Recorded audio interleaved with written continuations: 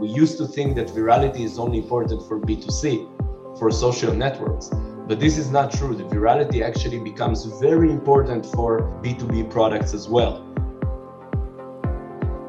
Welcome to the Agile Digital Transformation Podcast, where we explore different aspects of digital transformation and digital experience with your host, Tim Butera, Content and Community Manager at AgileDrop. Hello, everyone. Thanks for tuning in. I'm joined today by Sagi Rodin, co-founder and CEO of Frontag, a user management platform for B2B software as a service apps. In this episode, we'll be talking about product-led growth and how it affects digital product development in B2B. Welcome to the show, Sagi. It's great having you here with us. Want to add anything here before we jump to the questions? No, it's great to be here. Let's go. Okay, awesome. So the first thing that we need to clear up is, what is product-led growth, or PLG? Oh, wow. So, it's been kind of one of the most popular topics, definitely last year. I think that it was brought mainly by VCs and then kind of adopted by a lot of companies, probably misused or overused in 2022.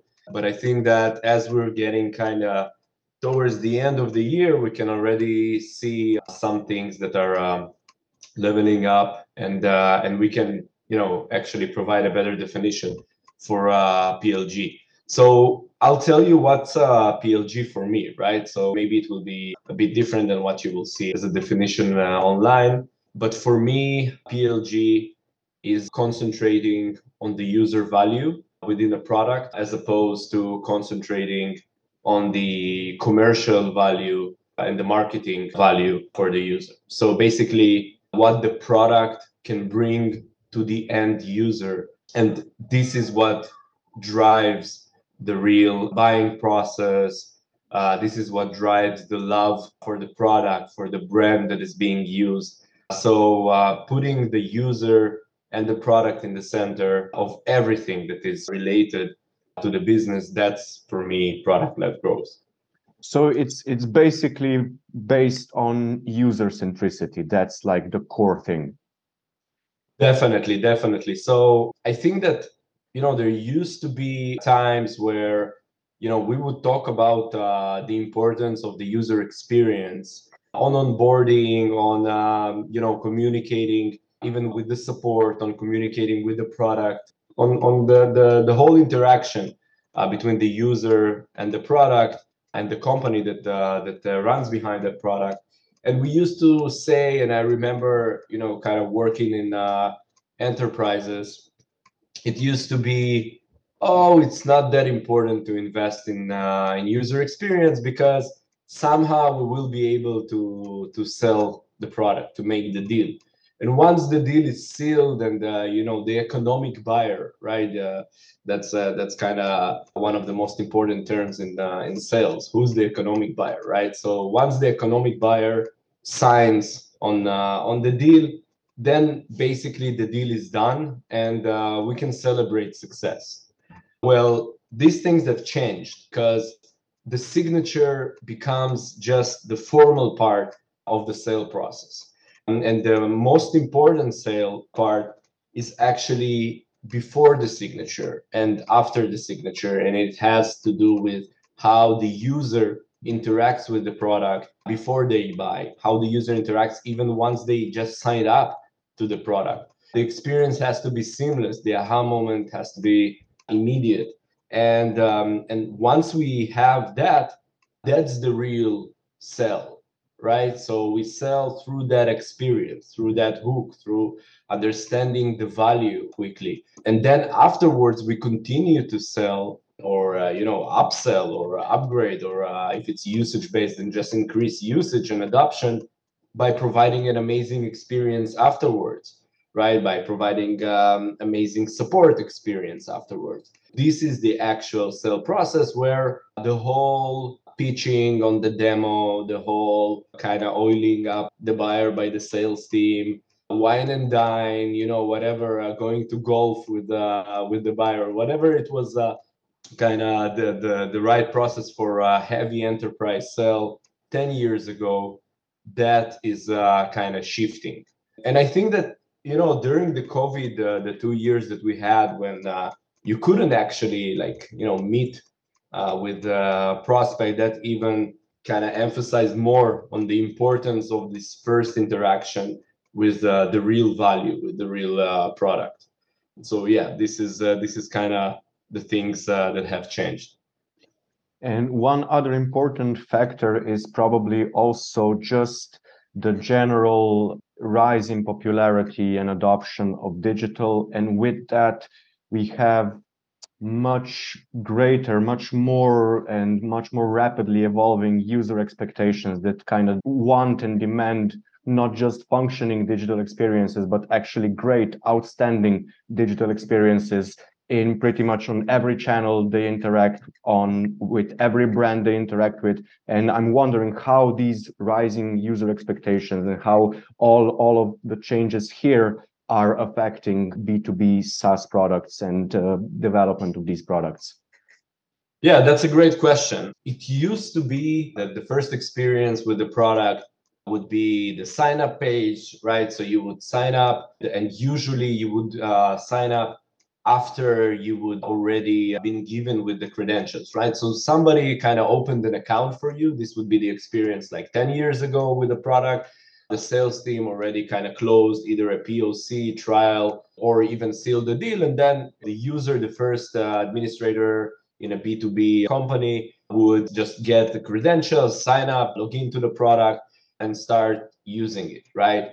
And then if an additional request regarding the account setup was required, like adding more users, like structuring the security policy within the account, like setting the roles and permissions, and changing billing settings and stuff like that, then what would actually happen is that they would need to talk to their support person, right, and make the request or open tickets, and that would be fulfilled, right? And why it was okay, because the deal was already done, right? So the company already paid, and now it's just a matter of kind of surviving through this digital product experience.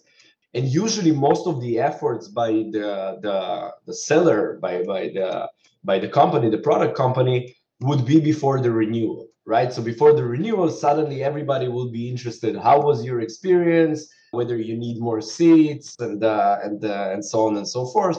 Just just so we won't have churn, or even maybe there's an opportunity to upsell.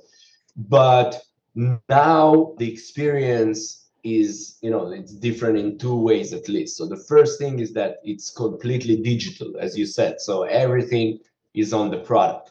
Once I sign up, I want the full independence to get everything I need within my account setup done on my own independently, right? So if I want to add more users, if I want to set the roles and permissions, if I want to enable multi-factor on my account so nobody could log in without multi-factor verification, and then what kind of multi-factor verification I use, also up to me to choose. I want to achieve everything immediately on my own, right? So everything is digital through the product, and it's more continuous. That's the second thing. It's not only on the account setup part and on the renewal part, right, when they actually care to give you a great experience, but it's continuous. You always can get to the account settings section on your application, on your account, and basically set up everything. So you have the full independence to use the app, to configure it, to grow with it. So even if you need more seats, you just do that through the app. And I think that great companies did that, that been able to provide that level of independence. Those are the ones that grew tremendously, right? So today, if you want to add more seats in DocuSign, in Slack, for example, in Zoom, you don't need to talk to anybody, right? You just go there and you do that. Mm-hmm. And if I add my colleague and I want them to be a read-only user, right, I don't have to talk to anybody. I just go to my account settings and I just set it up. If I want to export my audit logs because I have a compliance check coming up, I don't have to talk to anybody. I just go into my account settings and I just export whatever I need. And this is the true experience, independent user experience that allows me to grow with the app, right? Seamlessly without talking to anybody. Because think of it that anytime I need to open ticket, anytime I need to wait for somebody, wait for an email reply, whatever, that adds friction to my experience. And we want to eliminate that friction. So, this is just part of these changes in the digital experience, as you mentioned.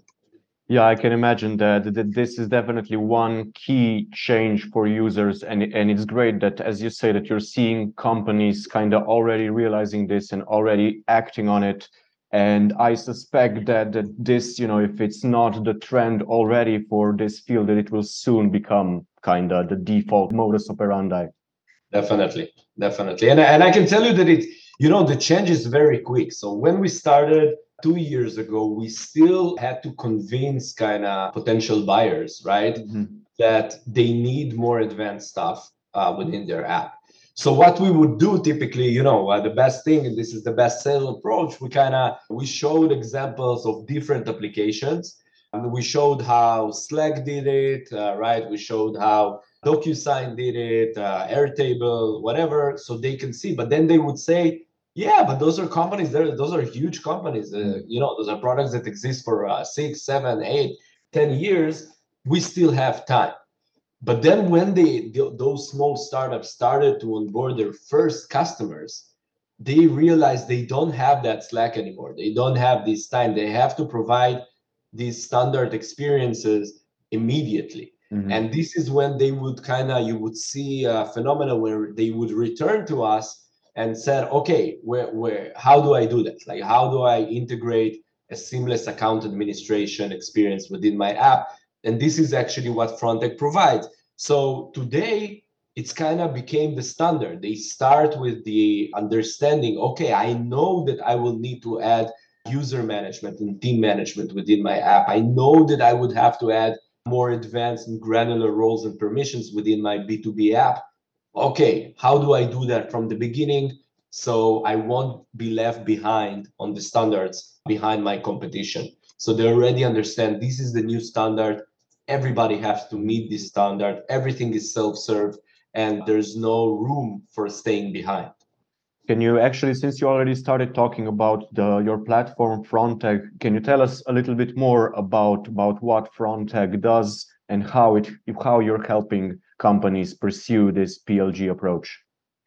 Sure. So Frontech is a user management platform aimed mostly at B2B companies, and we're providing B2B companies with the ability to provide those seamless user and account management experiences within their own application. So there are not a lot of companies that can say that they're actually partnering up with their customers to be a part of their application, just like Stripe does that for payments, for example. And we can say that we are integrated and served as an integral and very important part of our customers' apps, and quite a lot of customers, small ones, mid-market, huge Fortune 100 enterprises. We are there to provide their end users, their end customers, the best and most seamless experience within their apps. That's Frontech. Basically, anything from the sign up to the account administration that you would have within a typical B2B application, we provide that plug and play with a few lines of code. Okay, yeah, it does sound like one thing that's very useful and very much needed for these types of companies. Is there anything, what's the secret to how Frontech functions? Why are your clients choosing to work with you over, your competitors? Yeah, so I think that, the beauty in my answer here is that, you can just go and sign up and see by yourself, right? So the idea is we have a sales team. They're very efficient. They're amazing in closing the official parts, right, of the deal. But when it's needed, we have a lot of customers that are just going to our product and signing and just paying on their own, right? Through, by the way, we are using Fronteg as well for the whole self-service administration, right? So it's dog feeding of our own stuff. But basically, you can go sign up, play with the product, and just try on your own. So that means that on the demo, they always talk about demo decks, and it's very important to have good demo decks. But that comes on more than 90% of our interaction with potential customers. It comes after they already understood the value of the product. So, when you're talking about the secret, I think that today this is the expectation, especially, by the way, on developer platforms, developer tools, but not only. I think that it goes into finance, it goes into security, the cyberspace, for example. That's an amazing example of how this transition was so rapid, because just 5 years ago, everything on cyber would have been sold by enterprise salespeople. And today, even in cyber, where the integration and the onboarding, think about it, it's a bit more complicated usually.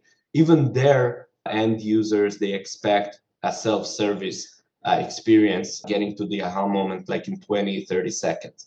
So I would definitely say we stand behind this approach, and we do that in two levels. So first of all, ourselves, everything is product led. We are almost no stuff that are not organic. So most of the customers would find us online, get to us, and kind of use the product and adopt it.